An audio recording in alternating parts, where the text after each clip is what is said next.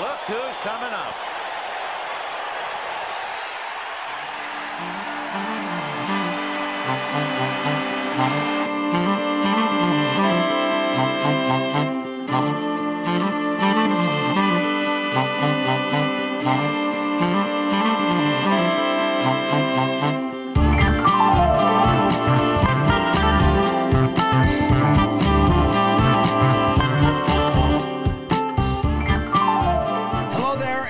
Welcome to another edition of Ultimate Fantasy Sports Daily, the Friday edition of Ultimate Fantasy Sports Daily. My name is Dean Millard, and ready to take you into the weekend with a lot of fun, a lot of information, and hopefully get you set for your weekend fantasy football and fantasy baseball matchups, maybe your college fantasy football matchups as well. Those are obviously very important.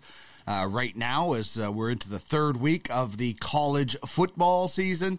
And we will also get you ready for your hockey drafts coming up in the next couple of weeks, because those are obviously very important to fans of the ice game. On the show today, that's an old one. I don't know why that didn't save, but it didn't. So on the show today is Alex Muchinsy.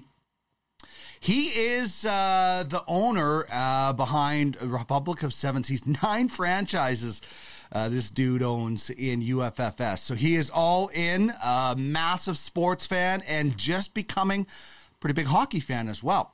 Jason Bukala is going to join us as well. He is the man behind Pro Hockey Group. He was also the director of scouting for the Florida Panthers for a number of years, and a North American scout with the Nashville Predators. He's at the Buffalo Sabres rookie camp. So I'm going to talk to him about what young players you should expect to make the jump this year and make an impact. Maybe some guys that are going to be there but might not be able to make that impact, and then guys you should not be counting on when it comes to your fantasy franchises and even being on a roster or making an impact. Like a guy like William Eklund, I think he's going to make an impact for sure. A guy like Dylan Holloway might be on the roster, might not have as big of an impact. So there's lots to choose from when it comes to young players, prospects, especially in the hockey world. Our Dauber hockey preview today is the Los Angeles Kings. So looking forward to telling you a little bit about the Kings and what you can expect from the LA Kings. And by the way, this is awesome. I told you about this a couple of days ago, but Dauber Hockey has you covered when it comes to player news. The Roto World NBC Edge is going away, and Dauber Hockey will be there with your coverage. Awesome stuff. And I'm really excited to announce our partnership with Dauber Hockey.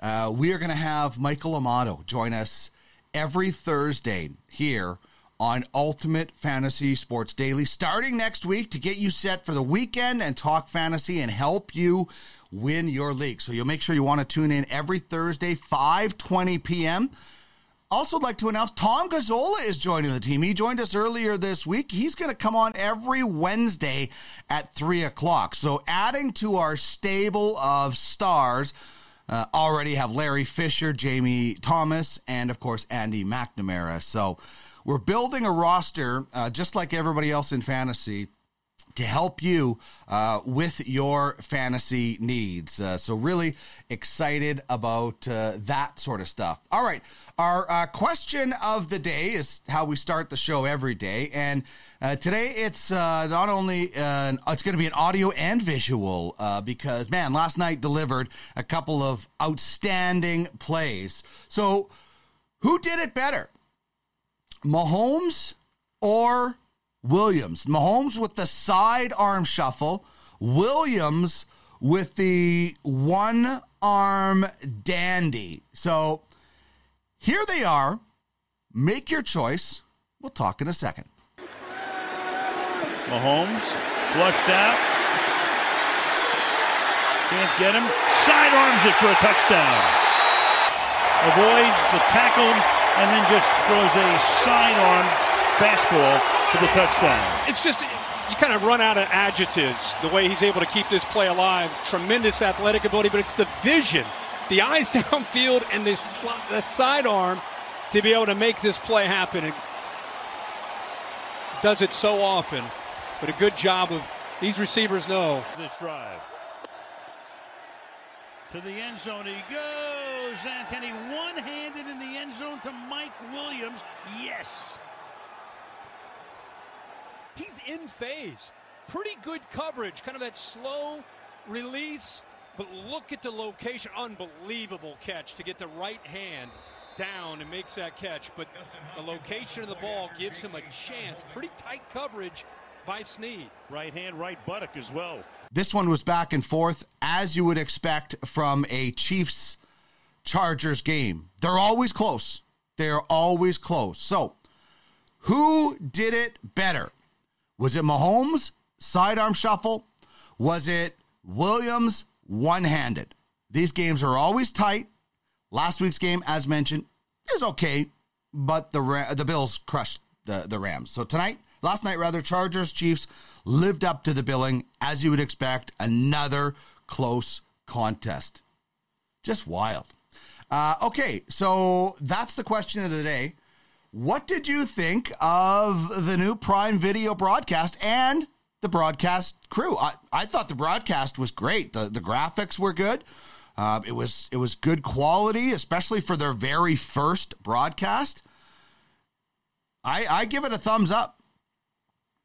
A thumbs up from me when it comes to Kirk Herbstreit and Al Michaels. It was weird hearing Kirk Herbstreit do football, NFL. I'll tell you that. Known him all these as a college guy, but Al Michaels, he's solid. He's one of the best. So I thought it was good. I thought the production was good. I thought the pregame show, Fitzmagic was good. Sherman was good. So I thought the production crew, the play-by-play, everything. I was really, really impressed. And you can't always say that about the very first broadcast of some things. I'd imagine. Well, I remember the very first time I went on live television. If the guy I was talking about was watching, would have sued me. So sometimes live television, and this is a very experienced crew, and I thought they did a great job. So our top three on the heels of Al Michaels and Kirk Herbstreit making their Prime Video Thursday Night Football debut. I want to know what your favorite broadcast play-by-play crews are. Who are your top three when it comes to any sport, past or present? It's Bob Cole, Harry Neal for me. And honestly, if this was just play-by-play guys, Vin Scully would be in here. But he didn't have a color guy, so it's kind of hard to call him a crew when he very rarely had a color guy, especially when it came to Dodger broadcasts. Sometimes on the national broadcast and NBC and stuff, he would certainly jump in with guys. But Bob Cole, Harry Neal, iconic hockey. They called not the golden goal for Sidney Crosby, but the 2002 Olympics in Salt Lake City with Mario, and it was magical. Bob Cole and the magical Mario nights and the great Oiler runs. So certainly that's a special place for me as a Canadian. People get upset when broadcasters get old and they start losing their touch, but that happens to everybody. Sometimes broadcasters have a tendency to hang on. I could listen to Bob Cole now. I wouldn't care. Tom Cheek and Jerry Howarth, legendary Blue Jay broadcasters. Again, going back to my Canadian roots. And me and my buddy Chris Kilmery would play pitcher and catcher in the backyard listening to these guys and then emulate them. So they're two of the guys that probably got me really interested in being a broadcaster, and then Vin Scully. And Jim Nantz, Tony Romo in NFL. I mean, Jim Nantz is great for the Masters and he's terrific at golf, play-by-play. And he's even better. Like, I probably wouldn't put Jim Nantz with anybody else, but it's Tony Romo because he just predicts everything. So for me, Bob Cole, Harry Neal, Tom Cheek, Jerry Howarth, Jim Nantz, Tony Romo. Top three favorite play-by-play crews. Would love to hear your thoughts on that. Who do you love? Who do you love listening to? I'm a big Johnny Miller fan too, which pains me because I hate the Giants. But listen, I used to love Johnny Miller and Joe Morgan on ESPN. I loved that crew. And so I still like to listen to Johnny Miller when I can on Giants games. Again, which pains me to watch such a bad baseball team. That one is strictly for a specific Giants fan that I hope is watching out there, Mr. Pro-Am Sports. Anyway, that's the question of the day, or the top three, rather. So chime in on that, top play-by-play crews, and our question of the day, who did it better?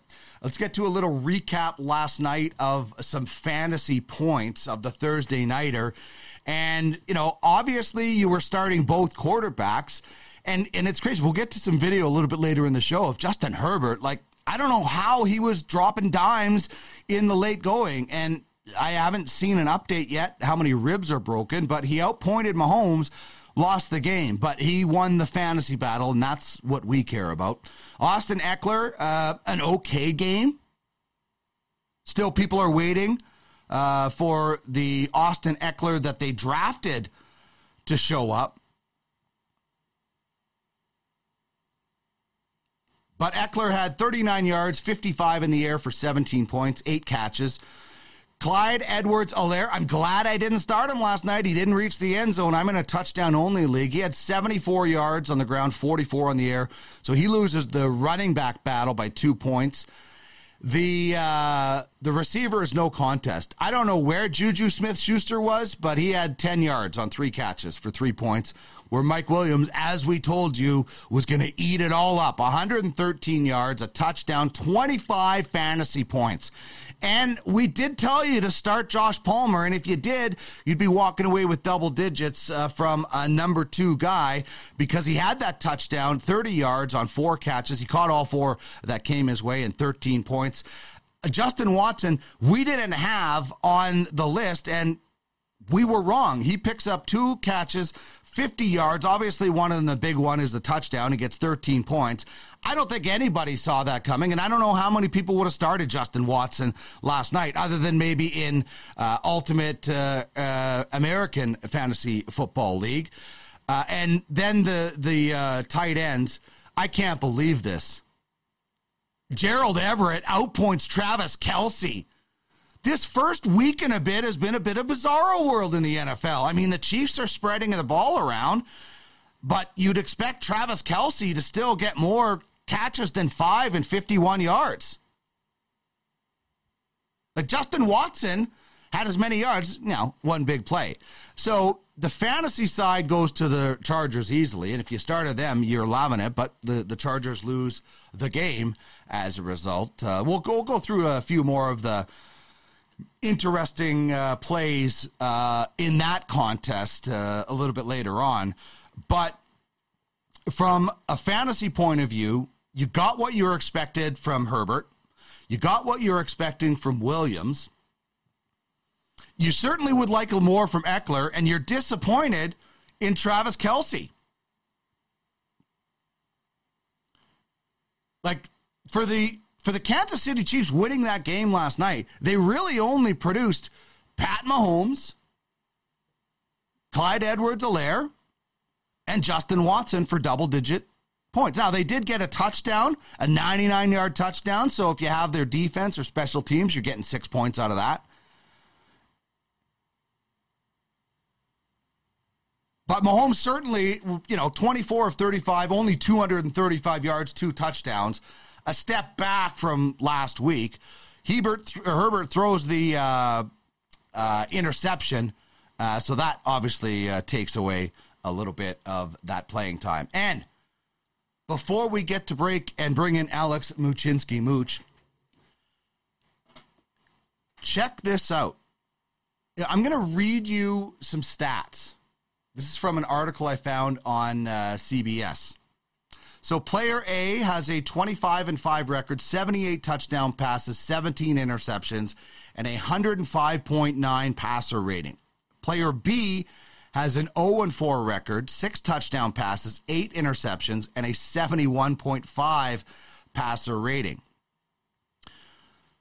So here's the trick of this question. Both players are Tom Brady. Player A is Tom Brady against every team he's faced in the regular season except the New Orleans Saints since joining the Buccaneers. Player B is Tom Brady against one team, the Saints. This is wild. Like, this is Brady's kryptonite. So if you have Brady, and you may want to rethink this going into this weekend. Look at this. 7.4% sack rate versus the Saints drops to 2.6 at every other team. The pressure rate, an extra 12%. When not blitzed, it goes up. Passer rating when pressured is a whopping 23.7. That's a massive drop from almost 70% against everybody else. Even when he's not getting blitzed. Look at that passer rating. So is this Brady's kryptonite?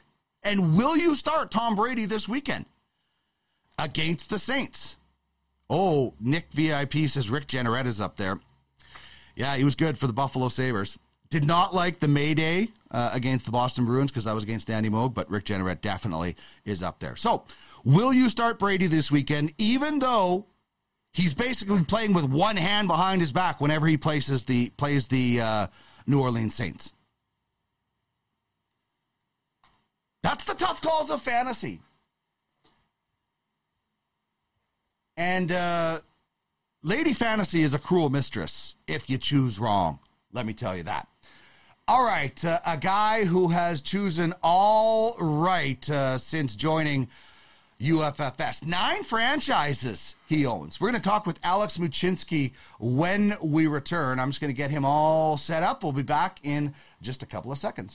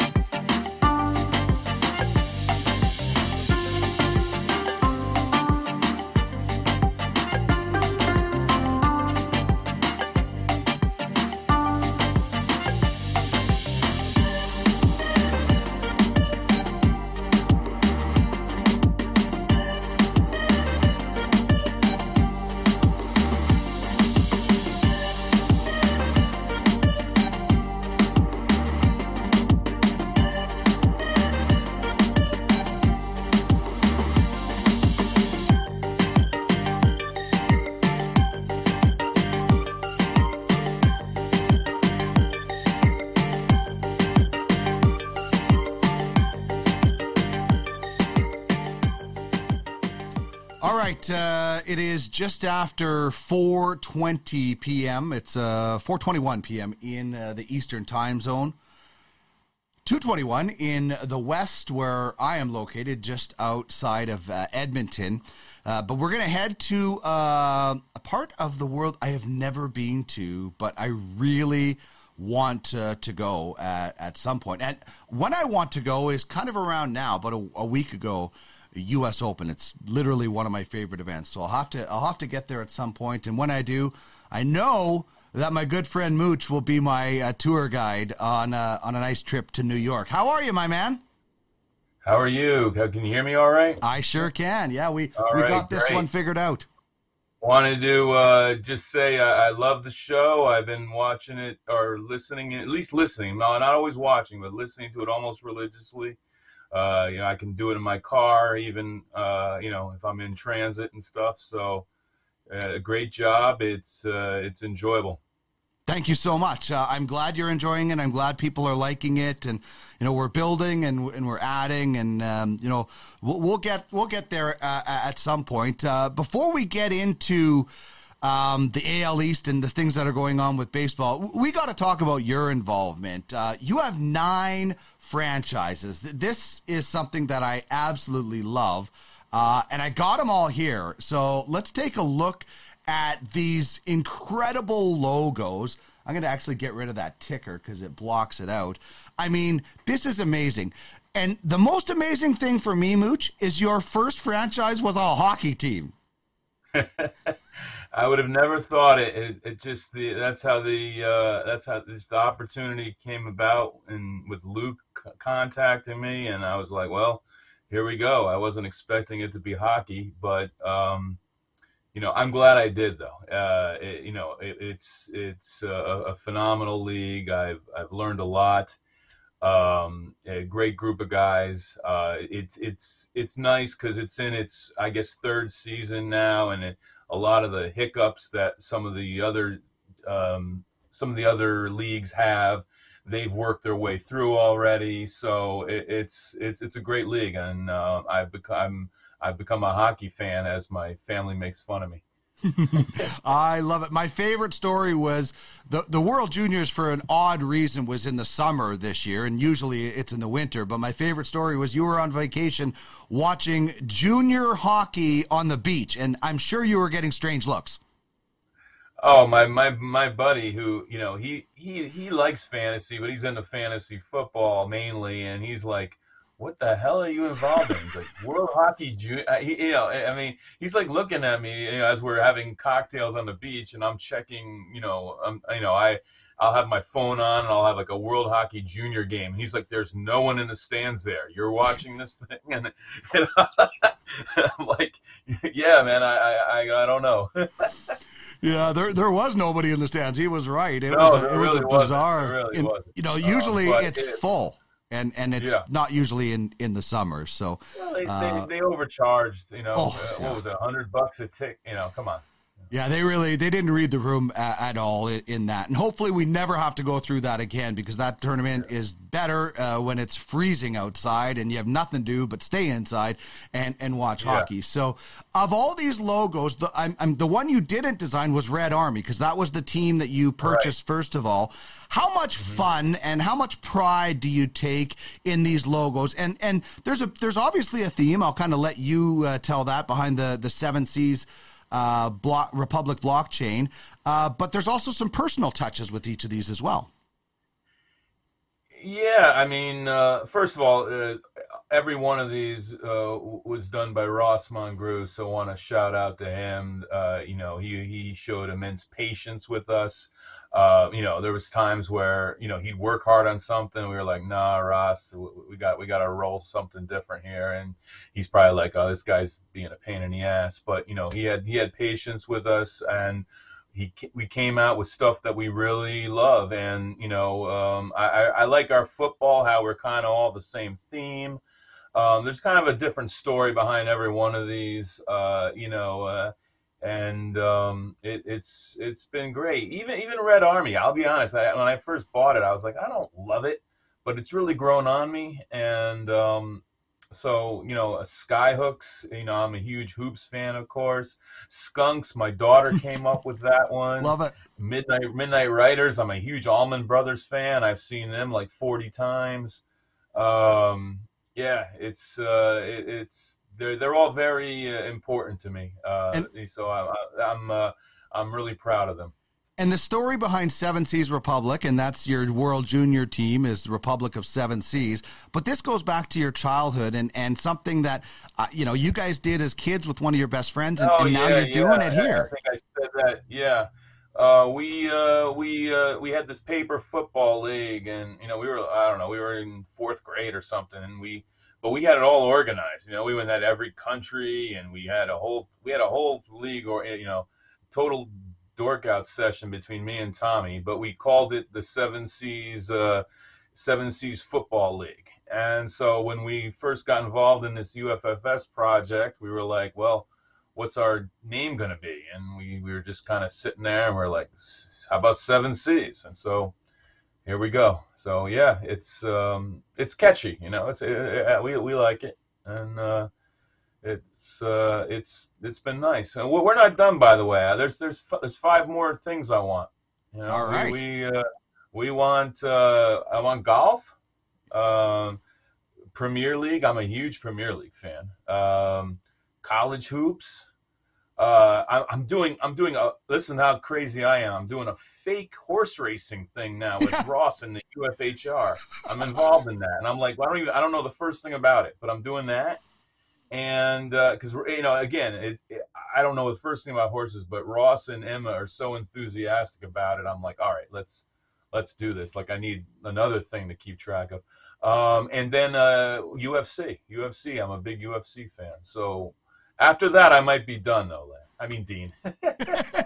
Well, I might be done. I might be done after that. Yeah, we'll see. I love the passion behind it, and you know, we're all working hard to make this not just a really cool fantasy league, but something bigger than that. So we really appreciate your passion and your involvement for sure. And something that we talk a lot about is, you know, we're here in Canada. And I'm not the biggest Blue Jays fan, but there's a lot of Blue Jays fans on our platform and in our league. But this race in the American League East.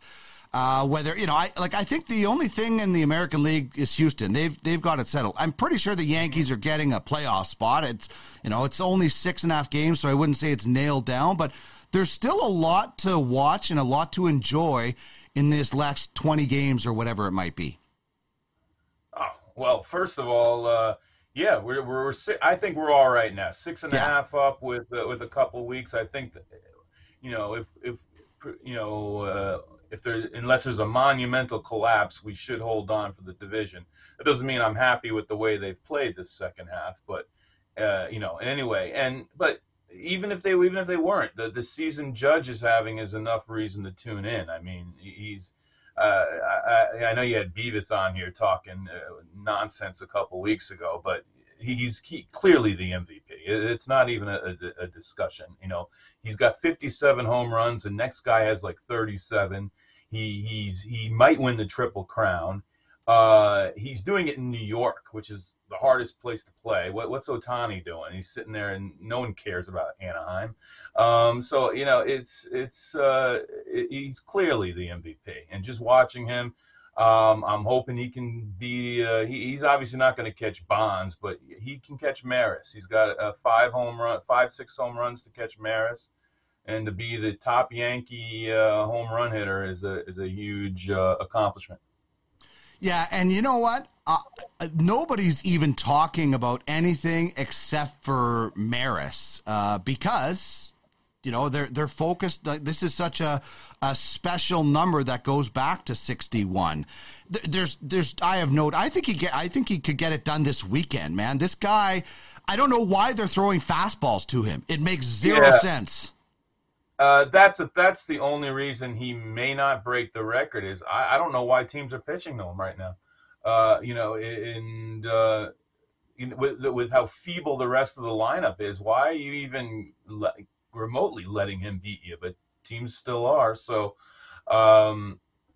that's my big worries. There's going to be a lot of intentional walks in the next couple weeks. So yeah, we have to see how that goes. Who, as a Yankees fan, who would you like the Yankees to face in the playoffs? Obviously, they're going to get a bye.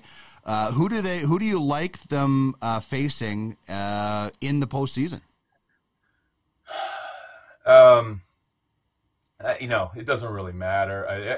Once you get there, it's hard because you could say, all right, well, it's easier if you know, they get not Houston, but they can get Seattle or Toronto. Mm-hmm. But you know, once you get in these small series, they're just tough.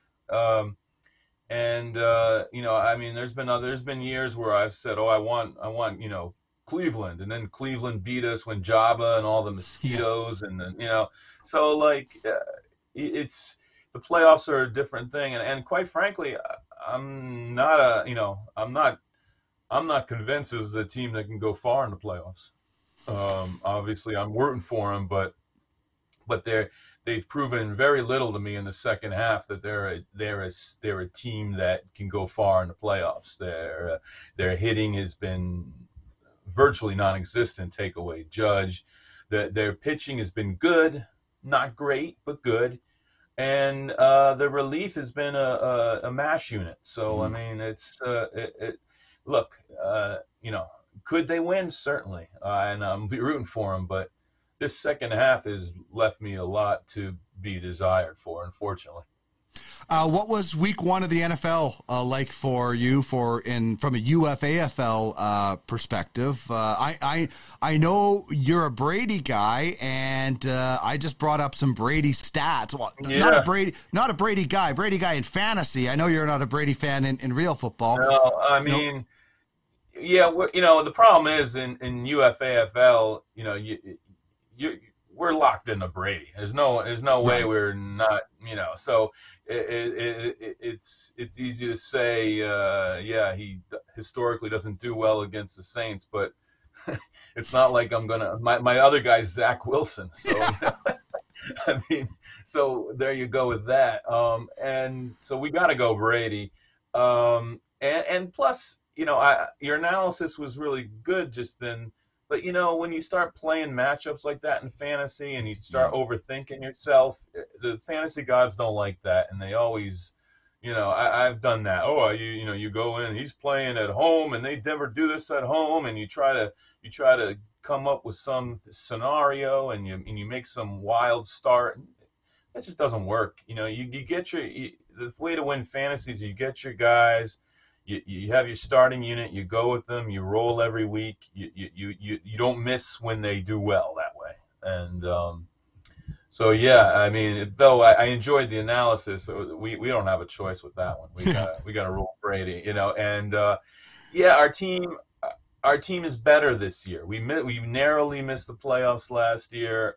We have a lot more depth this year. I don't feel we have, quite have enough firepower, I think, to be the main contender, but I feel we are a playoff team. So, let's see how that goes. We, that first season was a learning experience for us. You need, the UFAFL is a whole different monster. You need a lot of depth. Yeah.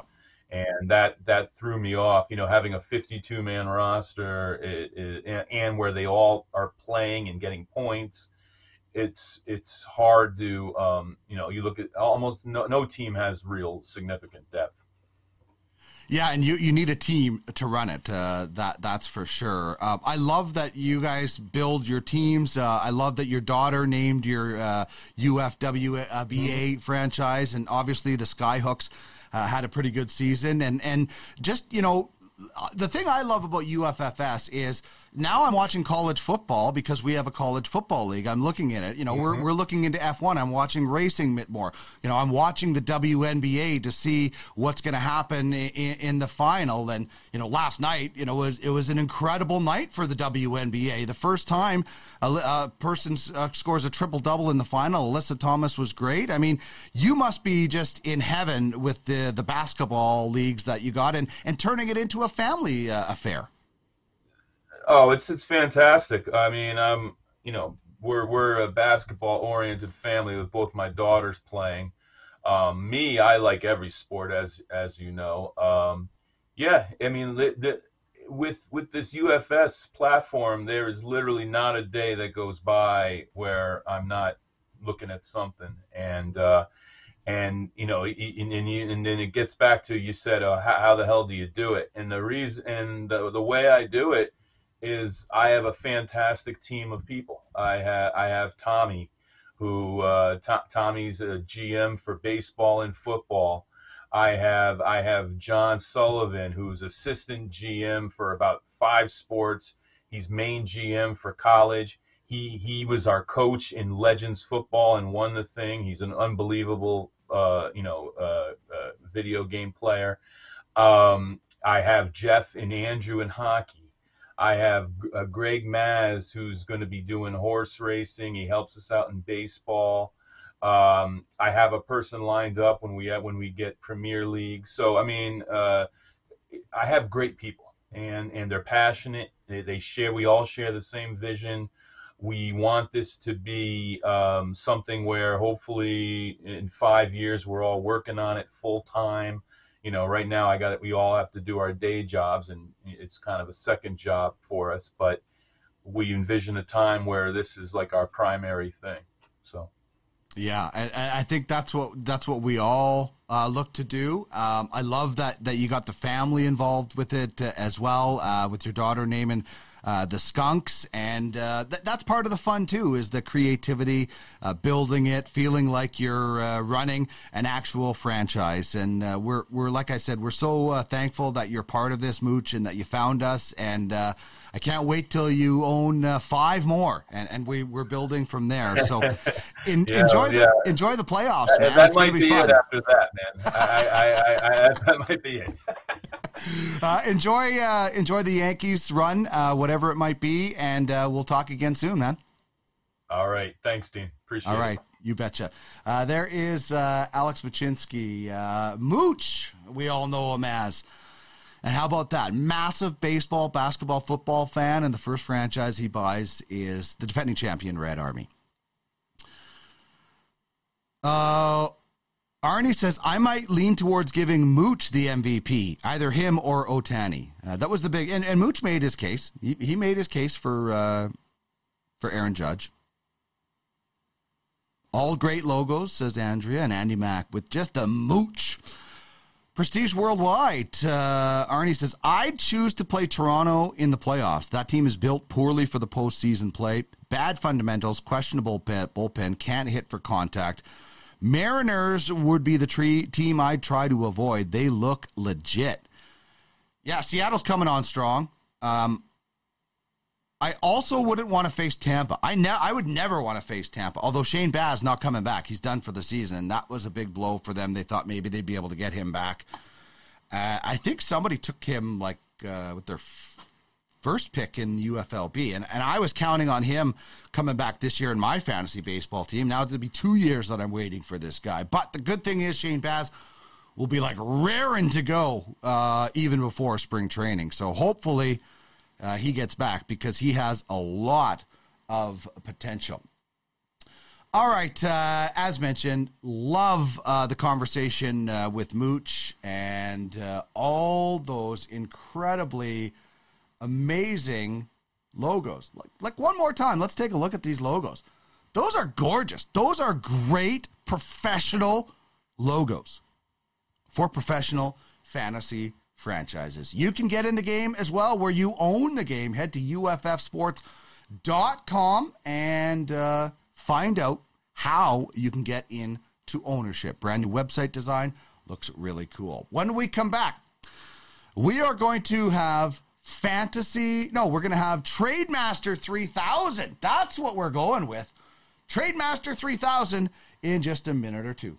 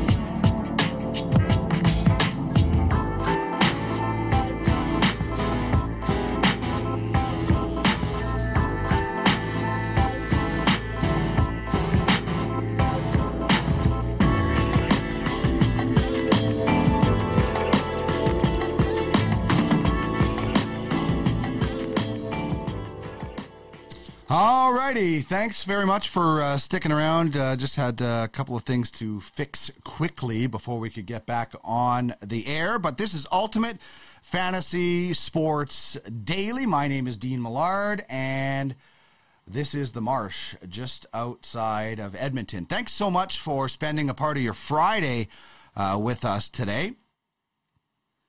If you're listening, watching on Twitch, chime in. Tell us where you're watching from. You can also find this show on YouTube in replay format.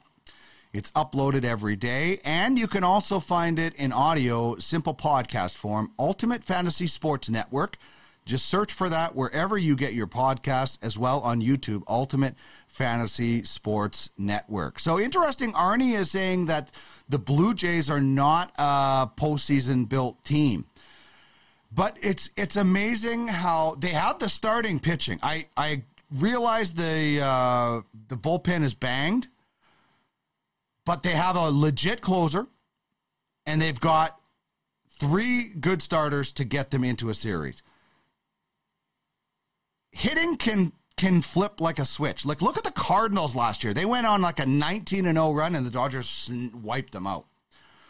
So I'm not saying that Seattle isn't red hot. Or if Cleveland gets in, they'll have, playing with house money. The Jays certainly have more pressure on them.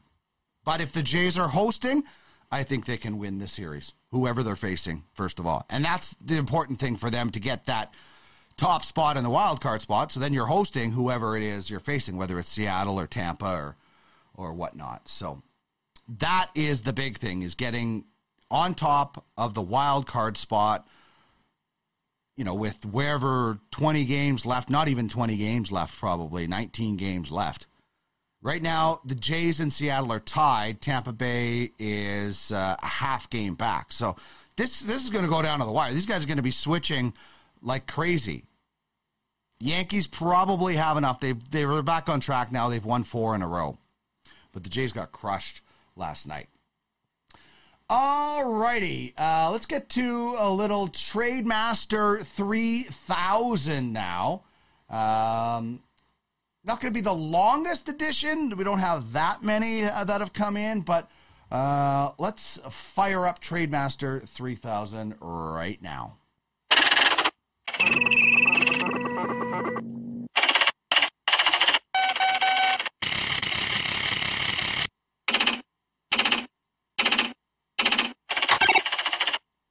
You can send your trades in that we will feed to the beast, and it will spit out crazy results. The first trade actually from Van Banana Man on Twitter. This isn't. We said any kind of trade. We said any kind of trade. So Patrick Mahomes to the Blue Jays. In return, the Toronto Argonauts will send McLeod, Bethel, Thompson to the Chiefs. Interesting. Mahomes looked like a ball player last night. Let's feed the beast. All right. And what is the response?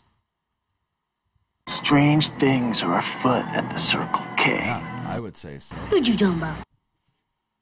So, unfortunately, you have confused Trademaster 3000, because it doesn't know how you would trade a football player to a baseball team and get a baseball player back. But good try, though. I like it. Child, please. Okay, let's get to our first trade. This one was actually pulled off in Ultimate Fantasy Hockey League. What do you think of this trade, by the way? Is this a fair trade that you would look at? The Mystics get Justin Schultz and Yevgeny Svechnikov. The North Stars get Colin White and Juuso Valimaki. So Schultz is making a little bit more money than people expected with the Kraken. So let's find out what this trade, thinks from Trademaster 3000. Missed it by that much. Does not like that, but it's close. Maybe if Schultz was making a little less money, maybe. All right, let's check it out from a North Stars perspective, who's been very busy. They get Colin White and Juuso Välimäki. I'd buy that for $1. Yeah, a random Trademaster 3000, liking that. So you can submit these to @DuckMillard or @UFS Network. We will get them on here as much as we can. Trademaster 3000, we feed the trades. It comes back with interesting results. Here's one. Duckman's domination. We sent Mark Stahl of the Florida Panthers to Kamikaze, who was looking for a veteran, and we got back youngster Bodie Wild. Strange things are afoot at the Circle K. Well, that's interesting that Trademaster 3000 would come back, because Keanu Reeves' character in that surfing movie was Bodie, I think. That's interesting. So from a Kamikaze point of view, what does Trademaster 3000 think of this trade? Dynamite! Yeah, I'll tell you, this was not a fun trade to make. We wanted to get a little bit younger, but Mark Stahl is a very affordable contract, and Bodie Wild is not even playing. Am I hot? Yeah, I'm hot. That's a crock of crap. Well, obviously, Trademaster 3000 is not a fan of what we did, because Bodie Wild is not playing. What we've got here is failure to communicate. All right, so we'll get back to these if we get a few more that trickle in. You can send in your trades on Twitch if you like. Drop them in the message board. Or you can get them to me @DuckMillard on Twitter. Phil Beavis, they say Mahomes was one hell of a baseball player. His dad was a good pitcher. That sidearm throw that he made last night, that was a shortstop, man. This was a shortstop throw by Mahomes. Flushed out. Can't get him. Sidearms it for a touchdown. Avoids the tackle and then just throws a sidearm. So impressive. For the touchdown. Like, that is from years of playing baseball. Tremendous athletic ability, but it's the vision, the eyes downfield, and the sidearm to be able to. Just so great. Like, he fakes Does it so often, but a good job of these receivers. and then gets it in. So great. So awesome from Patrick Mahomes. And so how about Justin Herbert? You can tell Like, this guy could not throw the ball properly last night. And I know there was a big discussion in our chat group about why is he, like, look at that. He's like, just like, get it out of my hand. And so you're thinking, this guy's got to get out of the game. And then he just throws a dart on 4th down. So what do we know? We're watching this game. He's probably got broken ribs. Like, if you showed those two plays back to back to somebody, they might not even believe they're in the same game, because the guy couldn't throw the ball. And look at that. Look at that throw. And then, you know, he comes up here and throws to the end zone to Palmer, who we told you about yesterday. That was incredible. That was just an incredible,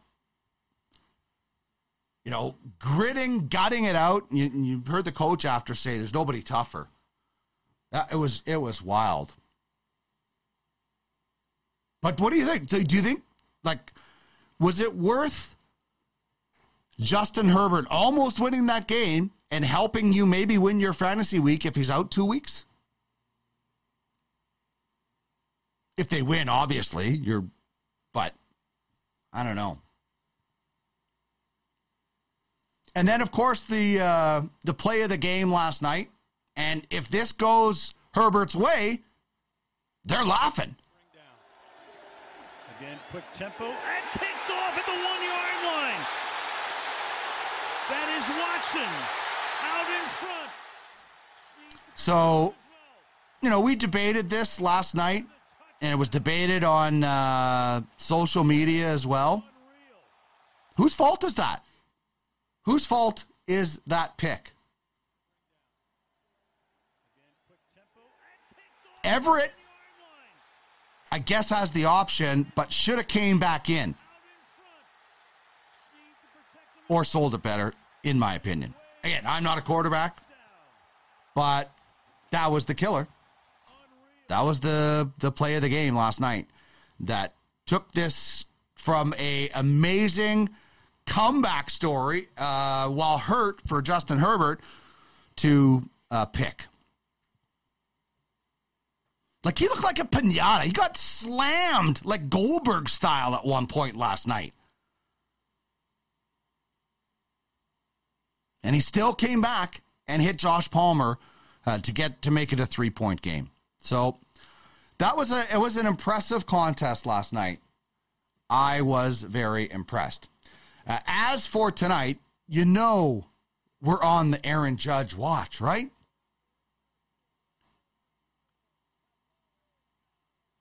What happens with Judge? Does he hit 58 tonight? Interesting with chatting with Mooch about the reason he might not get 61 is teams aren't pitching to him, but they still are. I think they're taking on Milwaukee tonight. Yeah, they are. I think Aaron Judge is going to come out of this weekend tied with Roger Maris. That's what I think is going to happen. So you got Judge chasing 61, 62, whatever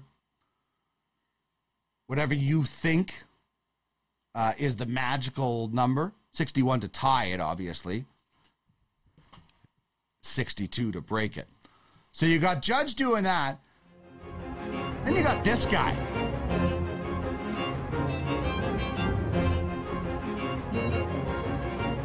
Juan Soto. Did you last night? This was unbelievable from Juan Soto.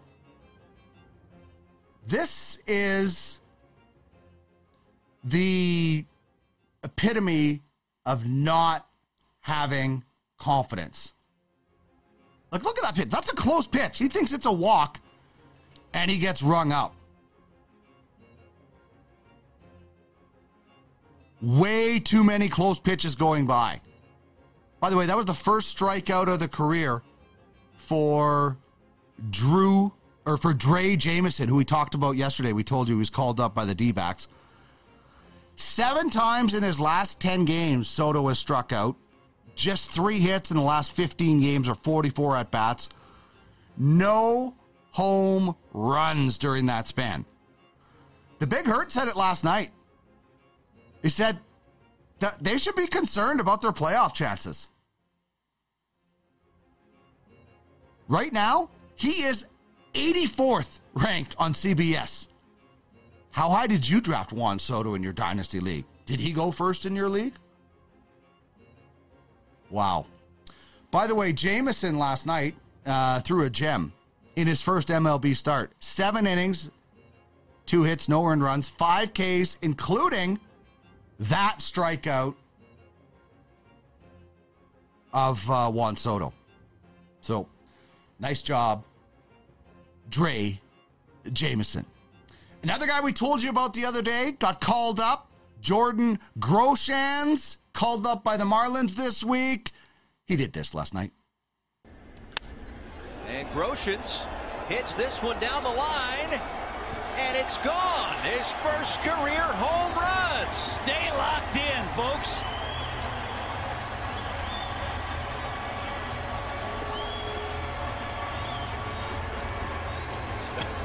The best is his brother. That's his brother going wild. Oh, really good story there. Former Blue Jay. But the brother goes absolutely bananas. That's excellent news. Absolutely love that reaction. Like, he ran the whole field. I love it. His brother's on the phone, and then he's gone. He's off. He's off to the races. He's doing laps around the stadium last night. That's great news. Great news for the former Blue Jay. Other baseball news to tell you about. The Braves are activating Ozzie Albies with a broken foot. He was on the 60-day IL. Huge for the Braves and Moonshot in UFLB. They're already a top 10 team leading the Mickey Mantle division and getting stronger. The Braves a game back of the Mets in the NL East for the playoff spot. And for anybody in fantasy playoffs, this is massive. This could put you over the top. Now, I always look at this, and I'm torn at this point of the season. I always like to wait for guys one start before they come back from injury. You might not have that luxury because you might be like, I need Albies. And if he goes out and hits a couple home runs, you'd be so mad at me. I might wait. It's a broken foot. Wait till he gets his game timing back. That's just me, but watch, I'll go out and hit a bomb tonight for Atlanta. All right, when we come back, we're going to get into our Dauber Hockey NHL preview. It is going to be the LA Kings on the docket today. That is still to come on the program. This is Ultimate Fantasy Sports Daily. We're back in 30 to 60 seconds.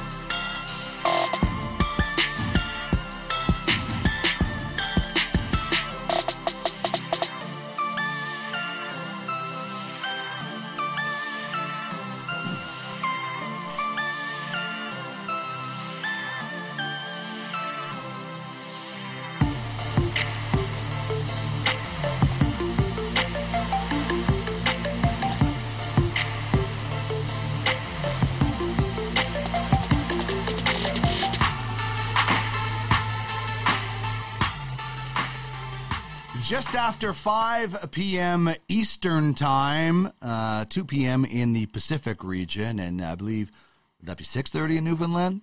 Donnie Talk, Kyle Roberts, where are you? I need to know what time it is in Newfoundland on the Rock.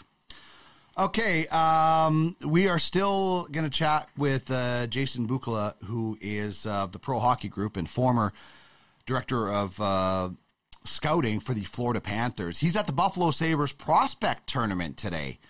That kicked off last night with Buffalo, Montreal. Not sure if he was there last night, but today Boston, Ottawa, Montreal, New Jersey. The Canucks Young Stars tournament is getting underway today in Penticton as well. Calgary, I think it's Calgary, Winnipeg, Vancouver, Edmonton. Those are the four teams at that one. So we'll talk with Jason a little bit about what he's seeing as far as prospects in that tournament. By the way, if you want to bet responsibly, I have a 125% bonus to bet on sports. Use my link to get this special offer. Check out @DuckMillard on Twitter. The link is in my bio. Head to BetUS and get the 125% bonus. Bet on big games this weekend, whether you're the pro or the amateur, the NFL or a little college hockey.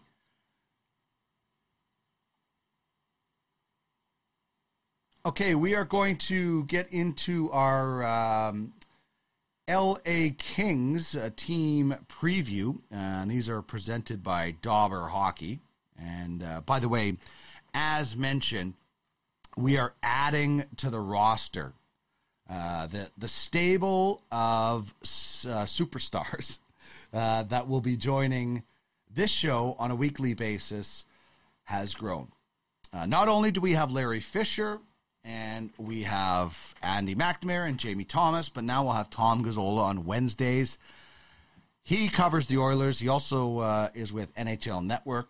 And we're going to have Michael Amato from Dauber Hockey every Thursday at 5:20. And Dauber Hockey has you covered. So let's get to the Dauber Hockey preview when it comes to the Los Angeles Kings. And we'll get to the Dauber Hockey lineup in just a second. I'll clear off that ticker so we can see. The top 3 stars I'm going with: Anze Kopitar of the Stallions, Kevin Fiala of the Royals, and Drew Doughty of the Battlehawks. I think those are still the 3 top guys offensively for me, 2 forwards and a defenseman. Now, you might think differently, and lots of people could. Adrian Kempe could certainly get some votes when it comes to that.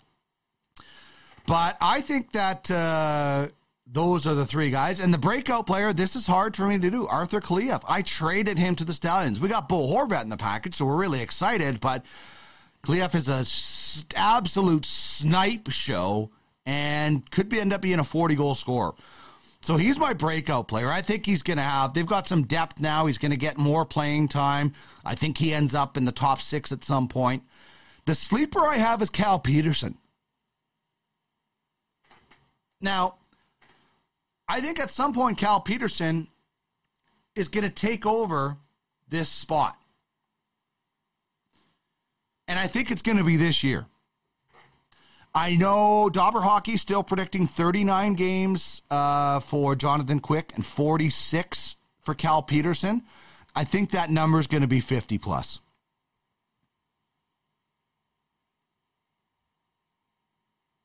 And Cal Peterson's a good goalie. So when you look at this lineup, obviously Kopitar and Kempe have great chemistry, and now you throw Kevin Fiala in there, and you could have 2 30-goal scorers on that line. Philip Deneau was so good last year in the playoffs. It was incredible.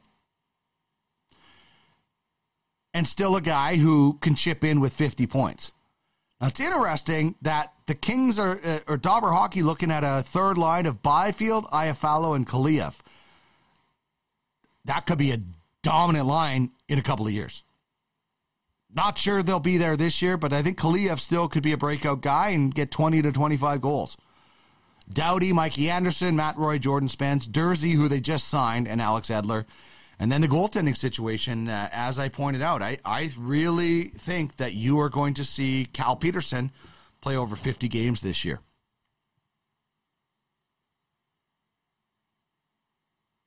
This is a team that took the Oilers,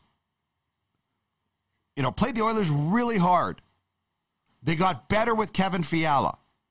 They did trade away Brock Faber, who would have been a guy that might be able to crack their blue line in a year or two. But they do have some guys coming on the blue line. So I like this team.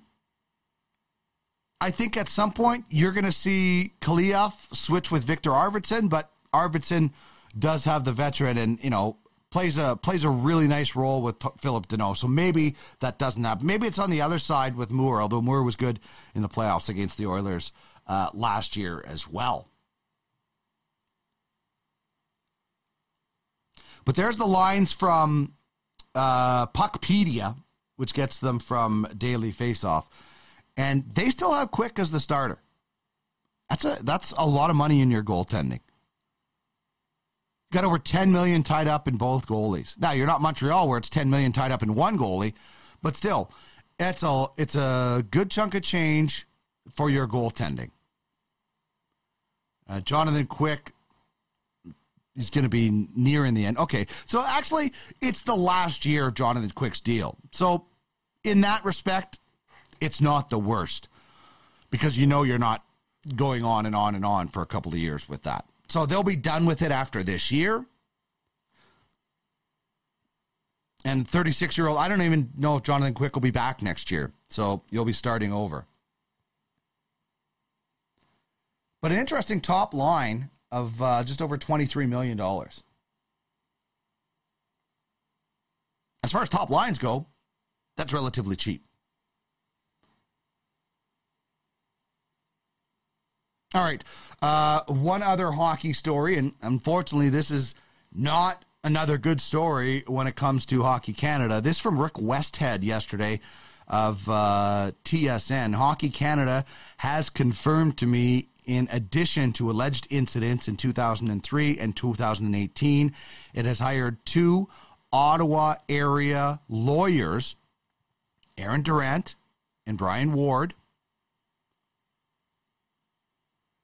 to weigh merits of a third sexual assault allegation. Durant and Ward have discretion to decide if formal investigations take place, Hockey Canada says. Hockey Canada didn't provide any details about the third investigation, either timing of alleged incident, parties involved, or when complaint was received. Hockey Canada wrote lawyers Durant and Ward will, quote, manage the process moving forward. Awful, awful. And K.O. McCarr said, we need to get to the bottom of this. My parents have been paying fees every year, and to find out this is what it's going to is awful. Now, let's be really careful about condemning people for what they say. Connor McDavid yesterday said he's proud to be Canadian and proud to represent Hockey Canada. And this is terrible and shouldn't happen to anyone. He got ripped for that. Just because somebody doesn't get on a soapbox and say and denounce it with, amazing passion doesn't mean they don't care. And let's listen. This is inconceivable that this would have happened to somebody, and it is awful. And the people that did this should be punished to the full extent that is available. But I'm a proud Canadian. I like watching Canadian teams. Not every Canadian player who has worn the Maple Leaf is guilty of this. In fact, it's going to be a small number when you factor in it all. Does this happen? Yes, and it's awful. Should never happen. Shouldn't happen in any walk of life. But it happens. It happens in all life. Sexual assault, sexual harassment. Thankfully, it's coming to light more. People are coming forward about it. But do not just tarnish a guy because he doesn't have the same response as somebody else. It's sad. It's awful. Never should happen in any walk of life. But just because a guy doesn't jump up and down saying, this is the worst thing ever, doesn't mean they don't care or they don't have apathy. And just because a person says, I'm proud to be Canadian, doesn't mean that they're a jerk and they're insensitive. Of course, the victim is the most important people in these situations. But there are also thousands of really good kids and men and women out there that play sports, that play hockey, that this doesn't happen. So I desperately want them to get to the bottom of this and desperately want them to punish the people that are responsible for this. Okay, so I showed you this really quickly before we brought Mooch on, but I want to go back to this. And Mooch is right. In regular fantasy, or in UFAFL, he's not going with his backup. But would you consider not starting Tom Brady this weekend? I want to hear from somebody who is considering benching Brady against New Orleans, and I want to know who your backup is. Because that's the thing. You can maybe, listen, if you grab Matt Ryan off the waiver wire this week, that's a guy you could start. I might start him over Brady this week.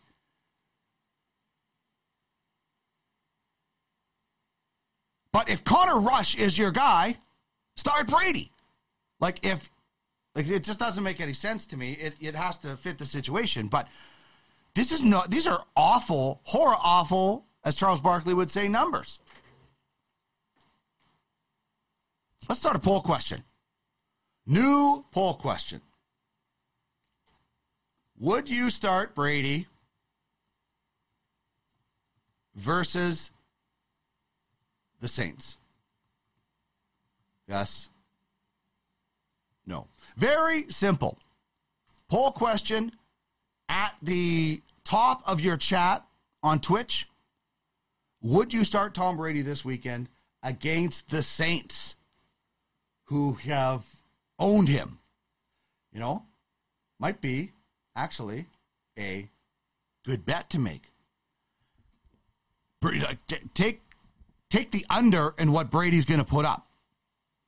And if you want to bet responsibly, get the 125% bonus.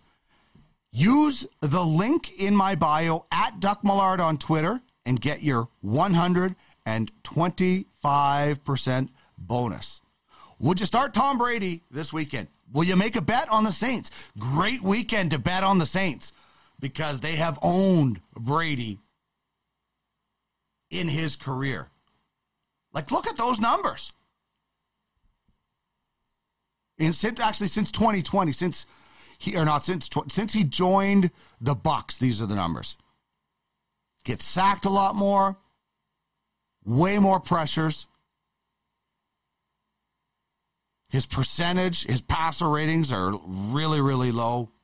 So you might want to avoid the GOAT this weekend.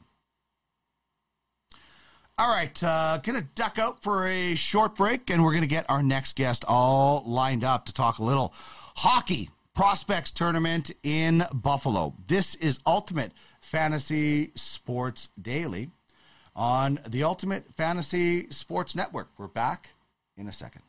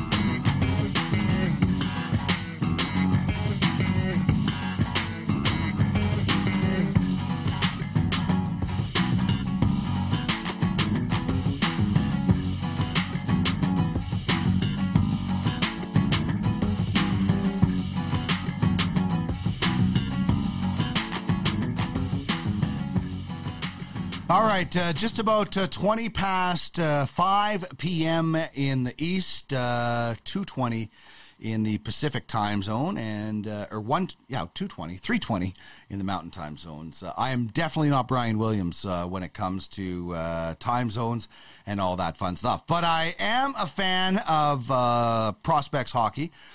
I can watch prospects hockey. I can watch prospects baseball. I can't watch preseason football. But all other sports I can watch, especially when it's at the prospect level, because they're really trying to make an effort and an impression and obviously get invited to main camp and all that good stuff. And there's lots of those tournaments that are going on right now. The Penticton Young Stars tournament is kicking off, I believe, tonight in Penticton.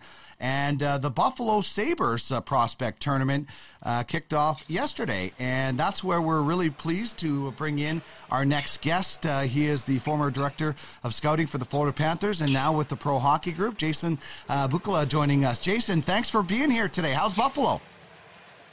It's pretty good. Can you hear me all right, Dean? I'm I in the sure ring, can. so it's kind of loud in here. Yeah, we sure can. It's good. It's absolutely freezing in this practice facility. I didn't dress appropriately, but I'm doing my best here. You know, that happened to me the very first day of the World Juniors this summer at the World Junior Summer Showcase, or the tournament in Edmonton. I walked in there and thought, I'm bringing a coat tomorrow because this place is cold. And I guess they want to keep the ice as fresh as possible. But, you know, prospect tournaments, there's always that sense of anticipation and excitement and, you know, what players can step up. From an organization's point of view, do you try to not to put too much pressure and too much stock into this tournament, or is this a really valuable tool for assessing going into main camp? Well, the tone is always set in rookie camp by the development staff, and then usually your American League head coach and his assistants. Having said that, they would have had a series of meetings probably with the head coach and the general manager and this group of kids, players, not really kids. I mean, they're up to 24 years old, some of them. But they set the tone for how they want to have their entire training camp progress from this point forward. So it's very important from a development perspective. Some of these kids obviously want to earn a job to get into main camp. And some of them are going to earn contracts out of an event like this. Like if you look in Montreal last year, you know, Arbor Zikaj, who was in Hamilton with the Bulldogs, he earned an invite to their rookie camp and then their main camp and earned a contract out of that. So these events are very, very important. They're enthusiastic to be here, and you can tell by the energy in the building. Yeah, and I think it's such an exciting time in a young player's career because they're so full of potential. Do you go in with a list of like, these are the guys I want to watch, and or is it going in and saying, who's going to catch my eye? How do you prepare for this? A little bit of both. I mean, if it's their second rookie camp, for example, I want to see the type of progression they've made over the summer, strength-wise, you know, skating, if it was holding the back a little bit. So there's a little nuances that you're looking to see if they've improved upon through their development process. When you're talking about guys like Yuri Slafkovsky, who played last night, his first pro game, if you will, over here, obviously he's played pro in Europe, but you know, you want to see how they adapt to the smaller ice and the cameras and all the attention that was thrust upon them last night. So there's a lot of moving parts. There's a lot of different things you're looking for, but you can't overvalue and maybe undervalue some of the little things that go right or go wrong in this environment. You have to take it almost one shift at a time, to be honest with you. Well, let's start with and go right there to Slafkovsky, because it's a interesting discussion about, you know, is this a guy who could be stepping into the Montreal Canadiens lineup this year? Is he better to play in Laval to start? I guess training camp would obviously dictate that, and he does have the option of going back to Europe, I guess. Would it be Montreal or Laval for you if you're looking at Slafkovsky instead of going back to Europe? Yeah, I don't think there's any chance that he's going back to Europe. He's going to either play for the Canadiens or he's going to play for the Rocket. They're going to have him right there in Montreal, one way or the other, to monitor his development path themselves right in Montreal. So he did a lot of things very well last night. He's obviously a big, strong power forward. He extended a lot of plays. He was a man amongst boys in the hard areas, you know, out front of crease, down low in the offensive zone as first on the scene. He extended a lot of plays and made some plays to the net front that were hard to defend. Having said that, there were also a lot of hiccups in his game, you know, some early zone exits and some carrying pucks to the middle of the ice that he's going to have to adapt to. There's not as much room here, smaller ice, than he's been accustomed to playing in Europe. So there's going to be a little bit of a process, but I expect him to be better tonight in his second game than he was last night. When we look at, you know, from a fantasy perspective, guys are always wanting to know who are some of the guys that are going to take steps and make hockey teams this year and, you know, maybe contend for the Calder. And I know it's kind of harder to do that before training camp with a lot of guys, but I look at a guy like William Eklund, and not just because he's on our franchise, but because he looked pretty good in his 9 games last year. Who are some of the other guys that you think could step onto an NHL roster this year and actually have an impact? Well, the leading candidate for the Calder out of the gate for me is Owen Power. I just don't see how he can't be, you know, the leader coming out of, you know, he was special at Michigan. he stepped in last year here at the end of the year. He was well traveled last year. It was kind of an unusual season, as we all know, with the pandemic and the Olympics and a bunch of different things going on. But this guy can, run the power play eventually. I don't see it happening necessarily right out of the gate in Buffalo, but he's a guy that is going to really, I anticipate, take the early lead in that type of a category. You mentioned Eklund. I think that's a real good, strong name. I mean, it's just going to be a matter for what he's surrounded with there with the big team. If he makes a big team, and I don't project him not making the team. It's just going to be a matter of what he's surrounded with, because a lot of the support around these Calder candidates, if it's a factor, right? It matters. And we'll see where that goes. There's a couple of kids in Seattle, though. I mean, Matty Beniers, obviously coming out of college hockey, and then Shane Wright, with the disappointment of falling to 4. I think those two kids are going to be highly motivated, and Seattle needs to score goals. I expect to see them on the power play and making things happen, hopefully potentially there for that franchise, because they're going to need it from them, and they're going to get a little bit more opportunity than some of the other rookies out of the gate for those special team assignments. There are some guys that are in great spots and have the opportunity to get a lot of ice time, and then there's going to be some other rookies and some young players, like a guy like Dylan Holloway. I just don't see the power play time, especially, and the top 6 minutes for him to be, a factor in that Calder. Not to say he can't be an effective first-year player, but it's all about that situation and the amount of time that you get to be able to put up those points. Yeah, well said. I mean, that's exactly what's going to happen, in my view, in Edmonton with his situation. I mean, when he went to Wisconsin, even in his first year, it was his output was a little bit lower than what maybe some people expected, and then he took off from there. I expect the same thing in Edmonton. I mean, let's be honest, they're loaded in their top 6, and their top 2 power play units are well stacked as well. He's going to have a hard time squeezing any type of ice time into those type of roles unless there's an injury. So the good thing with Holloway is that he can provide some secondary scoring. He can play fast. He can play fast off the rush. He's got some size to him. So there's a lot of other things that he can do well and hopefully produce a little bit for the Oilers in a secondary role. All right, so lots of movement in the offseason, and so many franchises changed the complexity of their look. I mean, Ottawa and Montreal, 2 teams that we've been just talking about a little bit. Do you see either of those teams being able to, turn it around and make a playoff, or are they just going to make small changes and maybe push other teams a little bit? Do you see either of those other teams with enough changes this year to make a playoff run? I think Ottawa has a chance. I really do. I think that Cam Talbot's motivated. He got pushed out a little bit there in Minnesota. At least in his mind he did. So that shores up the goaltending situation. Obviously adding Giroux and with some of those kids getting a year older, Stützle just signed the extension. He's going to be motivated. Tkachuk's coming in again as a captain.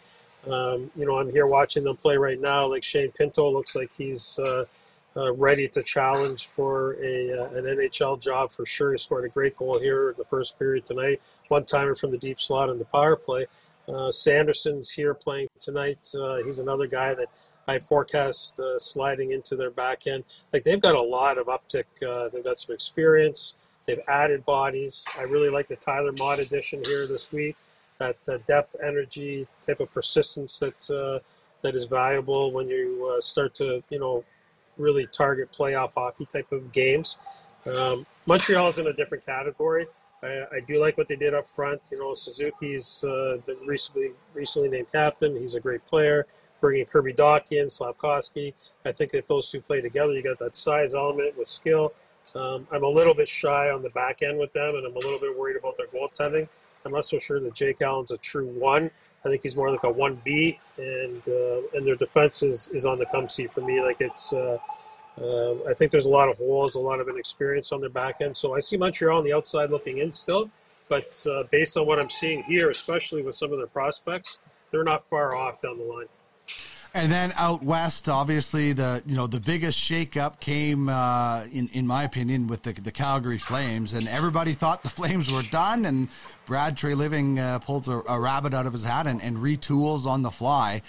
When you look at Calgary and you look at Florida, and we'll just use Huberdeau and Tkachuk, do you think both of those guys are going to have similar success that they had on their former teams? Do you think one will be a little better? And how do you think going from the Eastern Conference to the Western Conference might affect both of those guys? Good question. Well, I think that Calgary's division is a lot easier. Not a lot easier. That's kind of, it is the National Hockey League, but on balance, it's easier than the Atlantic. The Atlantic is stacked with some very, very good teams. So having said that, I don't see that there's going to be much of a fall off with either one of those players, point production wise. I mean, Tkachuk's probably going to play with Barkov, who's elite, top 3 player in the league for me. Top 5 for sure. I'm biased when it comes to him, obviously, and I think he's really special. But Huberdeau, I don't know how they're going to assemble their lines in Calgary, but I don't see Huberdeau taking a step back no matter who he plays with in the middle. I mean, even if he ends up playing with Kadri, for example, I don't see that dropping off at all. If anything, I think he's going to welcome having that type of grit in the middle on his line, grit and skills. So I don't see either of them falling off a great deal. But on balance, I see that Florida is going to fall off. Losing Uyghur on the back end is a massive hole that they're going to have a hard time to fill. Internally, I don't see it happening right now, and projecting the roster, I don't see it on paper right now either. So I don't know where I don't know where those minutes are going to come from, and I don't know where that point production is going to come from. I mean, the kid is he's not a kid anymore, but Mackenzie Uyghur's a great story, and he's like plus 77 in the plus minus over his last 3 years, and 40 something points last year. Barely played on the power, or I think only had 3 points on the power play last year. So you get an idea of what he's going to bring to Calgary. I wouldn't be surprised if he scores 50 points and plays more on the power play in Calgary. So there's the sleeper, not the sleeper, but point production wise, there's the anomaly in that trade. Yeah, I really think he's going to get an opportunity there as well. Jason, you spent obviously a lot of time with Florida, and I still think Alexander Barkov is criminally underrated in the NHL. Spent time with Nashville. Now you have the Pro Hockey Group. Tell us a little bit about it. People can find the website, theprohockeygroup.com. I absolutely love this. Tell me what you're doing with this. So during the pandemic and after I was relieved of my duties in Florida, I still had 2 years left on my contract. And, you can go one of two ways. You can sit around and wait for the phone to ring and, get your next NHL job. Or you can try and come up with a tool that you've seen over the years in the league that there's some missing opportunities to get information quicker and more reliably. And so the Pro Hockey Group was created. It's very simple. It's a back-end scouting tool that populates traditional hockey cards on players, and it indicates all of their skill attributes. It's actually the exact same template that I created in Florida in terms of evaluating players. So all their skill categories are evaluated at the Pro Hockey Group, just like I evaluated players in Florida. And then, of course, you track trending up and down, their roles, their point production, their ice time, you name it. Everything that you would expect to get in terms of a game report from the pro level from an NHL perspective is exactly what the Pro Hockey Group creates and provides to its end users. So I'm really excited with the partnership that we've created recently with UFF, as you're well aware, and I'm excited to welcome then the opportunity to access the information in the database, and it comes from pro and amateur players worldwide. My work at Sportsnet, they had exclusive rights to the platform until recently. I've signed my extension at Sportsnet. I'll continue to work with them and do all their scouting. But at the same time, this opportunity here, I see you got the website up there. Like if you were to click on Jack Campbell's card, it actually flips over, and then you see the rest of his skill attributes and his projection and his trending and everything. And even on to the left of that, Edward Saleh, the Czechia prospect for this year's draft, it gives you the projection and how he's trending coming out of the Holinka Gretzky tournament here in the summertime. So one thing to note, Dino, is that the trending and the reporting that you see at the bottom of these, the actual game reports, until a player starts to do something new I'm not just going to provide fluff. Like, we have to see something new be created for, like, Mackenzie Weegar is going to have to start to play on the first power play unit for him to get credit as a more of a power play contributor. He sees a 3 out of a 10. He's a 3 out of a 10 coming out of Florida. I expect that number will be more like a 6 out of 10 when he gets to Calgary, but he's going to have to establish that, create the trend, and then his card will update accordingly. So it gives a lot of I don't know what it doesn't give. It gives absolutely everything to the end user. There's nothing that it doesn't give. And in my days, if Dale Talon were to give me a call and say, Jason, what do you think of this player for trade? This is all the type of information that I would have been providing my NHL GM. This is so awesome. I mean, and you're right. We're really excited about the partnership with UFFS and the UFHL, and this is going to give. I'll say I'm not the happiest because one of my guys is Craig Button, and I get a lot of this some of the similar information, but in obviously a different way from Craig. Now this is going to level the playing field a little bit in our league because so many people are going to get this great access. But it is wonderful. Now, is this is this available? Who is this available? Is this available to teams out there or other fantasy players? Like, who can get this information from the Pro Hockey Group? Well, at this time, Sportsnet and all of its affiliated platforms have access to it. So, obviously we use it on TV. We use it a lot behind the scenes at Sportsnet, whether, I'm on the draft panel on TV, live TV, Sam Cosentino, who's a member of your platform as well. Like, we all access this type of extra information. But as far as the relationship with the us going forward in the platform, all of your teams and all of your scouts are going to have access to this. They're going to have to sign up for it. There's packages that I know Larry Fisher is going to reveal here at the beginning of the week next week, I believe. But it's very cost effective. I mean, I'm talking as little as, I think on the scout side, $10 a month for access to all the information. And they'll get their own login code, and they'll be able to pull this types of thing up on their cell phones, tablets, desktops, you name it. You could be in a bar with a buddy arguing over a player, or you got a trade on the horizon, and you can pull up 5 player comparisons all at one time and have all the information at your disposal in a matter of seconds without having to search all over the internet to try and extrapolate information from 5 different sources. It'll be all right there in front of you in a matter of seconds. So it's pretty cool. It's a great tool for me. I use it all the time. And what about the general public? Is there any, access that you guys are looking at? The prohockeygroup.com is the website. Can other people possibly reach out to you at the contacts and find out more information about this? Yeah, going forward, we're going to create an opportunity to access this, but again, it's going to come through UFS when we do that. So I guess I would say stay tuned on that. The strategy is, I'm myself and my staff, we're busy doing what we do in terms of populating things, but we don't have the infrastructure to necessarily manage a subscription-based website. So we're going to, that's part of the excitement of this relationship that I have with you guys, because we're going to be able to manage it through there. And it's got a lot of uptick, right? You can use it for fantasy, you can use it for sports betting, you can use it for a bunch of different things, but the source is going to be your website, and then going from there. Awesome. Jason, this was a great start conversation. I hope we get to do this a lot more. Enjoy being back in a rink again, and this is an amazing tool that I know everybody's going to make good use of. So thanks so much for joining me today, and I hope we can chat again. Yeah, look forward to it. Have a great weekend. Thanks, Dino. You too. Take care. There's Jason Bukala, who is from the Pro Hockey Group, former director of scouting for the Florida Panthers, also a North American scout with the Nashville Predators. This is amazing. Like, this site is next level when it comes to, and listen, you heard it. It's for UFFS right now and Sportsnet. So you want access to this, you better get involved with an Ultimate Fantasy Hockey League team or a UFWJ or a UFAHL team. Get this access. This is next level stuff. TheProHockeyGroup.com. That was awesome. And getting updates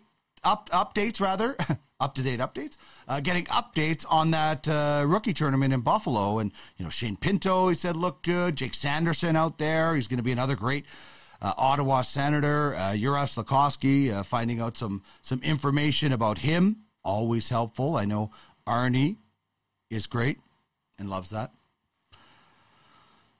Tony says, hey, Dean was just busy but jumped on now. Dean hates preseason football and plus-minus in hockey. Yeah, I do. I do. I hate preseason football more than plus-minus, though. Like, I'll accept plus-minus. I just can't stand watching preseason football. Sorry. Andrea says, we are very excited about the partnership. This tool is a must-need for UFF sports hockey scouts. It's incredible. The depth that they go on these prospects. And Rick says, the info on Jason's site is crazy. Yeah, it's crazy awesome is what it is. I mean, it doesn't get any better. In my opinion. You're crazy. I like you. But you're crazy. You're crazy. All right. One more small break on the show. When we come back, we're going to take a look back at some moves in baseball, some top shelf fantasy performers, as well, what was more impressive in our question of the day. Before that, though, I want to tell you about something very, very cool. It is the Ultimate Crypto Driving Championship. Get yourselves ready to race at great heights to become the global sim racing champion. Create your crypto livery. Enter with the best designs. Enter to win prizes. Outrace your competition. Winning is all that matters. Watch the other racers in your rear view mirror.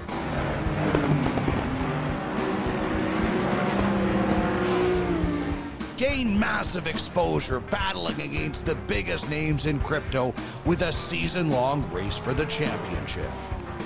Bring glory to your token. Drive like a champion, win it all. Be first or last. If you're not rubbing, you're not racing. Get behind the wheel and drive for your project.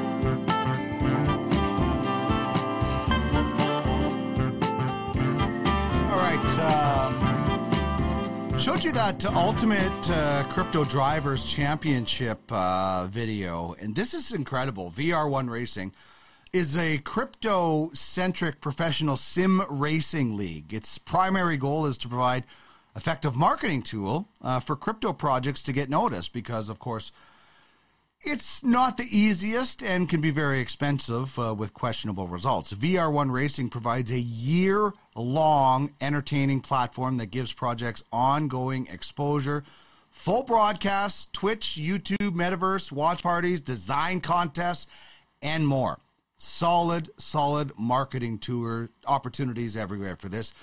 Check out more information at uffsports.com/VR1. It's going to be awesome, and your project can get involved. You can design your own car. You can have your logo on your car. So much cool opportunities with this one. What didn't I show yet? Oh, this is kind of cool last night. Alex Goligoski. Great number on Goligoski. I thought for sure he was going to fan this off the grass, but this thing is a strike right down the middle.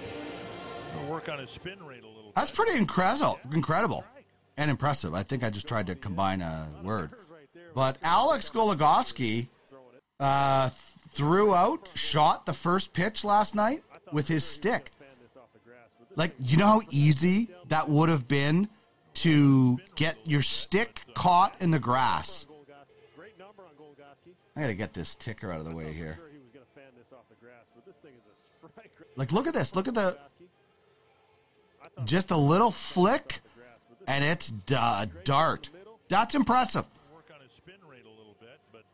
Alex Goligoski shooting the first pitch. Awesome. We also talked about this earlier briefly with Mooch, but this is pretty incredible.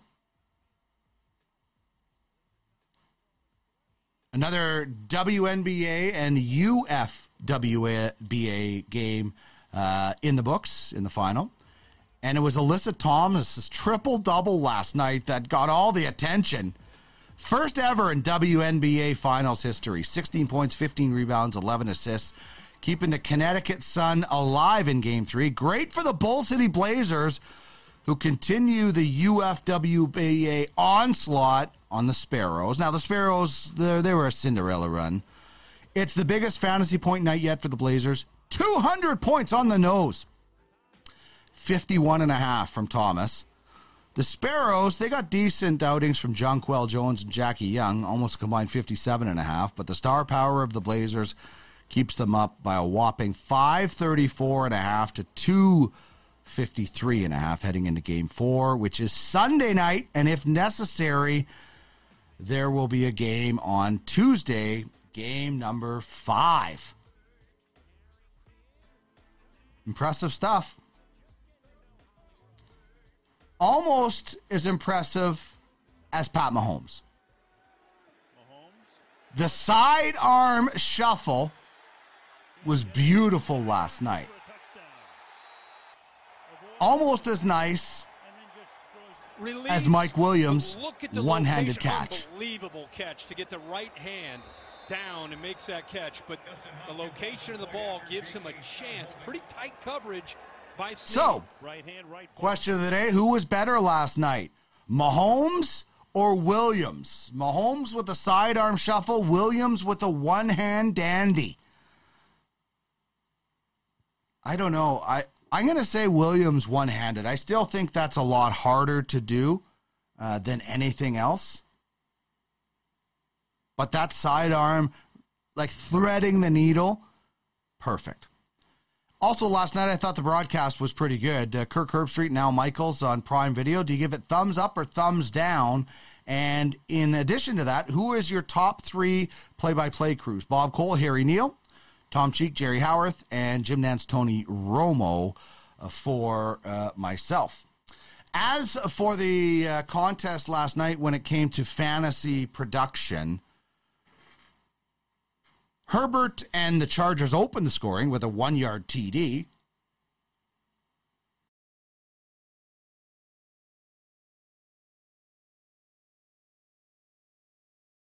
Apologize, I had to sneeze 3 times. They opened the scoring, and then Mahomes got it going with that sidearm shuffle. Justin Watson then turns J.C. Jackson inside out. That was quite an interesting play last night. I mean, J.C. Jackson was a big addition, and he got turned inside out. So that touchdown was big. Herbert had more points, lost the game, though. Mahomes still with a respectable 21 points. So obviously didn't put up the 300-plus yards and 4 or 5 touchdowns. Eckler outpoints Clyde Edwards-Helaire. Mike Williams crushes Juju Smith-Schuster. Joshua Kelly, we told you not to sit him. We told you not to sit Jerick McKinnon. He had 9 points as well. Joshua Palmer, we said start him. He comes in with 13 points. Hopefully you listened. And hopefully you didn't listen to us. I should have said sit Marquez Valdez-Scantling. Justin Watson was the guy who got the secondary points. And how about Gerald Everett outpointing Travis Kelce? Who would have thought that was going to happen? Child, please. Strange things are afoot at the Circle K. It's some bull crap. Yeah, that's what Travis Kelce owners are saying. It's some bull crap for sure. And if you missed this earlier, we showed you what the GOAT has done against New Orleans, or his kryptonite. Tom Brady struggles against the Saints. So going back to 2020, he has a 25-5 record, 78 touchdowns, 17 interceptions, and 105.9 passer rating against every team he's faced except for the Saints. The Saints own him. He's their gimp. 0-4, 6 touchdown passes, 8 picks, 71.5 passer rating. If you can avoid it, you might not want to start Tom Brady this weekend. I know that sounds weird, but I told you he's going to disappoint somebody in fantasy, and it's probably going to be this weekend with this game. If you want to make a bet, use the link in my bio at Duck Millard to get a 125% bonus at BetUS. Bet responsibly. Use my code at Duck Millard and get a 125% bonus when you sign in. A couple of notes. PK's Place is coming up. A new show with PK Subban, which is modeled after Peyton's Place, where Peyton Manning interviews important people around the game of football. PK's still looking for a place to play. Apparently, this show won't be affected by wherever he plays. They've already shot a bunch of episodes. I think this is good. This is going to raise the awareness of the game and raise awareness for the great things in the game. So I'm looking forward to this. I will watch episodes. I like PK Subban. He's entertaining. I thought he was a good hockey player as well. So I'm looking forward to this. Ultimate Fantasy Sports Daily. That's us. We've added 2 new people to the weekly roster. Tom Gazzola, who joined us on Wednesday, will join us every Wednesday at 3 p.m. Eastern, 5 p.m. Eastern, 3 p.m. our time, local time. We'll go around the NHL with Tom. He covers the Oilers for TSN 1260, and he also is an NHL correspondent.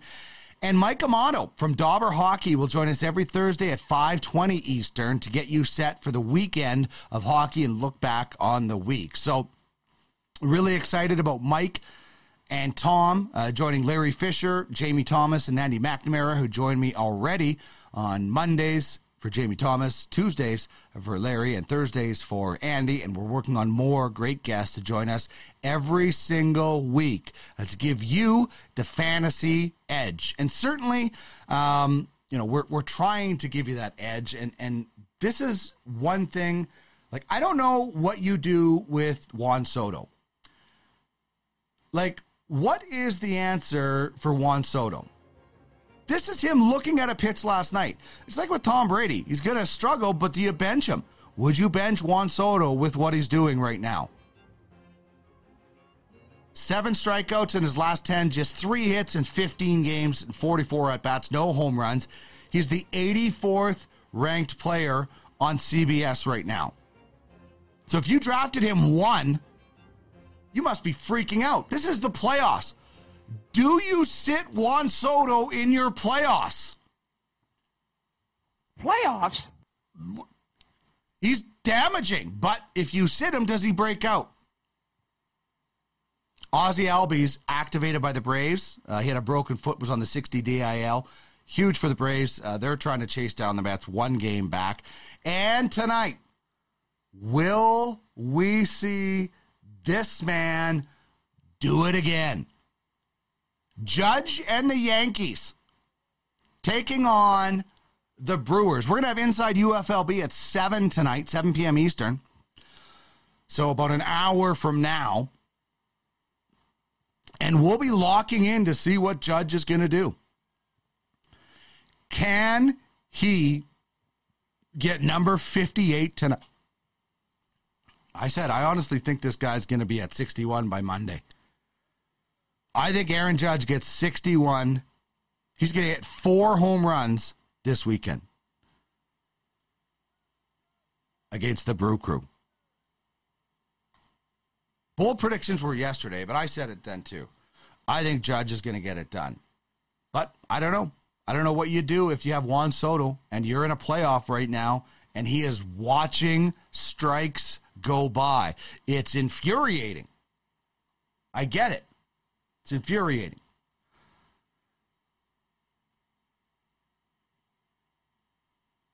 All right. Really fun show today.